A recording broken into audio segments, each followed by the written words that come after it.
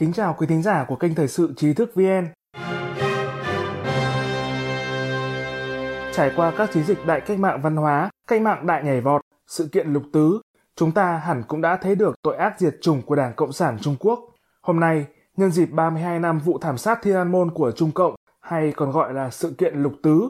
chúng ta hãy cùng tham khảo góc nhìn cá nhân sâu sắc của luật sư khiếm thị Trần Quang Thành qua bài viết được đăng trên đài Á Châu Tự Do, AFA, suy nghĩ về kỷ niệm 32 năm vụ thảm sát Thiên An Môn năm 1989. Đã 32 năm kể từ khi phong trào dân chủ năm 1989 ảnh hưởng khắp đất nước Trung Quốc và gây chấn động toàn cầu, người dân trong các khu vực chiếm đóng của Đảng Cộng sản Trung Quốc hay còn gọi là Trung Cộng vẫn đang giãy giụa dưới gót sắt của chế độ độc tài cộng sản này. Thảm sát Thiên An Môn ngày 4 tháng 6 năm 1989 đã đi qua 32 năm. Đáng tiếc là những kẻ hành quyết cộng sản đó vẫn chưa phải chịu trách nhiệm giải trình. Trong hoàn cảnh này, làm sao công bằng và chính nghĩa mà xã hội bình thường hướng tới có thể xuất hiện được trên mảnh đất này? Nói cách khác, kể từ khi tiếng súng nổ bắt đầu vào năm 1989, xã hội trong các khu vực bị Trung Cộng chiếm cứ đã không ngừng trượt xuống vực sâu, chứ chưa nói đến nửa bước tiến tới công bằng và chính nghĩa của một xã hội chính thường. Hãy một mình thực hiện công bằng cơ bản trong xã hội, ai ai cũng giữ gìn quy phạm đạo đức. Xã hội dưới sự chiếm cứ của Trung Cộng, nếu muốn hướng về một xã hội lấy thiện ác chính tà, để bàn về trắng đen, đúng sai, để xem liệu có hợp tình hợp lý, liệu có chính đáng hay không, và các tiêu chuẩn cơ bản thông thường để đo lường mọi thứ, thì nhất định phải đợi cho đến khi thực hiện hoặc bắt đầu thực hiện chuyển đổi sang chính nghĩa, thì mới có thể thực sự bắt đầu từ căn bản. Nếu không, sẽ giống như một công trình có nền móng không vững chắc, sẽ không có triển vọng phát triển lâu dài. Để đã được chuyển đổi sang chính nghĩa, thì nhất định phải thực hiện từ ngọn nguồn. Chuyển đổi không được tiến hành một cách căn bản, không những không hoàn thiện, mà chắc chắn sẽ còn để lại những rắc rối. Sớm muộn gì xã hội vẫn đi vào ngõ cụt và cuối cùng không thể tiến lên được nữa. Tuy nhiên, để thực hiện chuyển đổi chính nghĩa trong xã hội dưới sự chiếm cứ của Trung Cộng, thực tế cần phải chấm dứt chế độ chuyên chế của Trung Cộng là không thể tránh khỏi.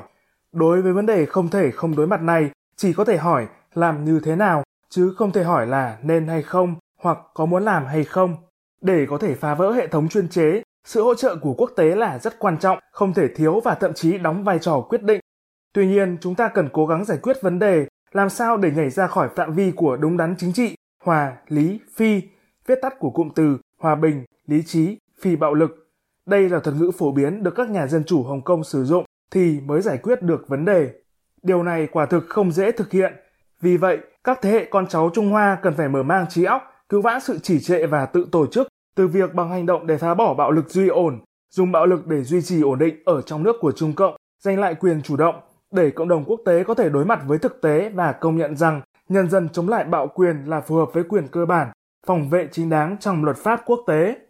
Nhìn tổng quát toàn cầu, chừng nào các nền dân chủ dưới sự lãnh đạo của người dẫn đầu nhân quyền Hoa Kỳ vẫn ở mức độ hợp tác với chế độ Cộng sản Trung Quốc để giải quyết vấn đề, thì ngoài mấy lời nói đầu môi ra, sẽ không có sự ủng hộ thực sự nào dành cho người dân Trung Quốc. Nói cách khác, chỉ khi đa số các đảng phái chính trị ở các quốc gia dân chủ từ trong nội tâm thực sự nhận ra rằng chế độ chuyên chế Trung Cộng phải bị cuốn vào tro tàn của lịch sử để thế giới được an toàn, thì đó mới là thời điểm thích hợp. Thật ra thì chỉ cần khiến họ thay đổi tâm lý, trái nhà hàng xóm, không liên quan đến nhà mình, bàng quan trước các sự việc, từ đó hiểu rằng tiêu diệt kẻ thù công khai của nhân loại không chỉ là giúp đỡ người khác, mà còn là cứu chính bản thân mình.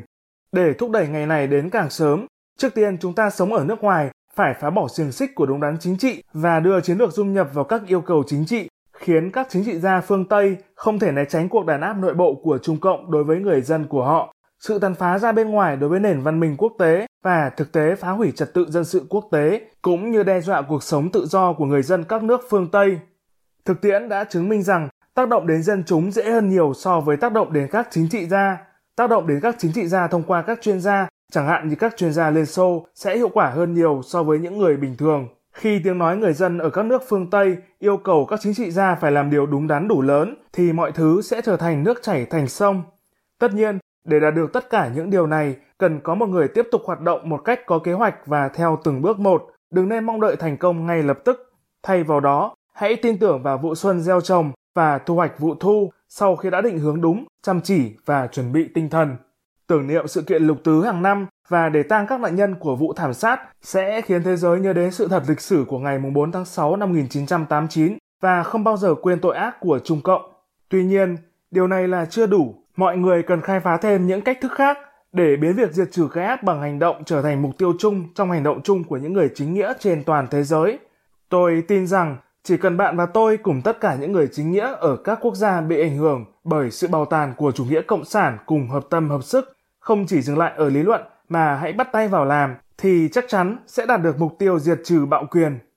Thảm sát Thiên An Môn, hay còn gọi là sự kiện Lục Tứ, là một phong trào vận động dân chủ yêu nước chống tham nhũng hủ bại của học sinh, sinh viên năm 1989 đã bị Đảng Cộng sản Trung Quốc dưới sự lãnh đạo của ông Đặng Tiểu Bình dùng vũ lực quân đội, xe tăng, súng ống và gậy gộc để tàn áp và tàn sát đẫm máu. Dưới đây là loạt bài những ghi chép về vụ thảm sát Thiên An Môn ngày 4 tháng 6 và các bài khác có liên quan đến sự kiện này.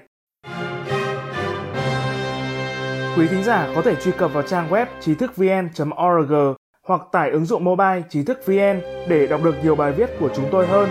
Một lần nữa, xin cảm ơn quý vị đã đồng hành cùng Trí thức VN. Đừng quên nhấn subscribe, đăng ký kênh của chúng tôi và để lại bình luận ở bên dưới. Xin chào và hẹn gặp lại!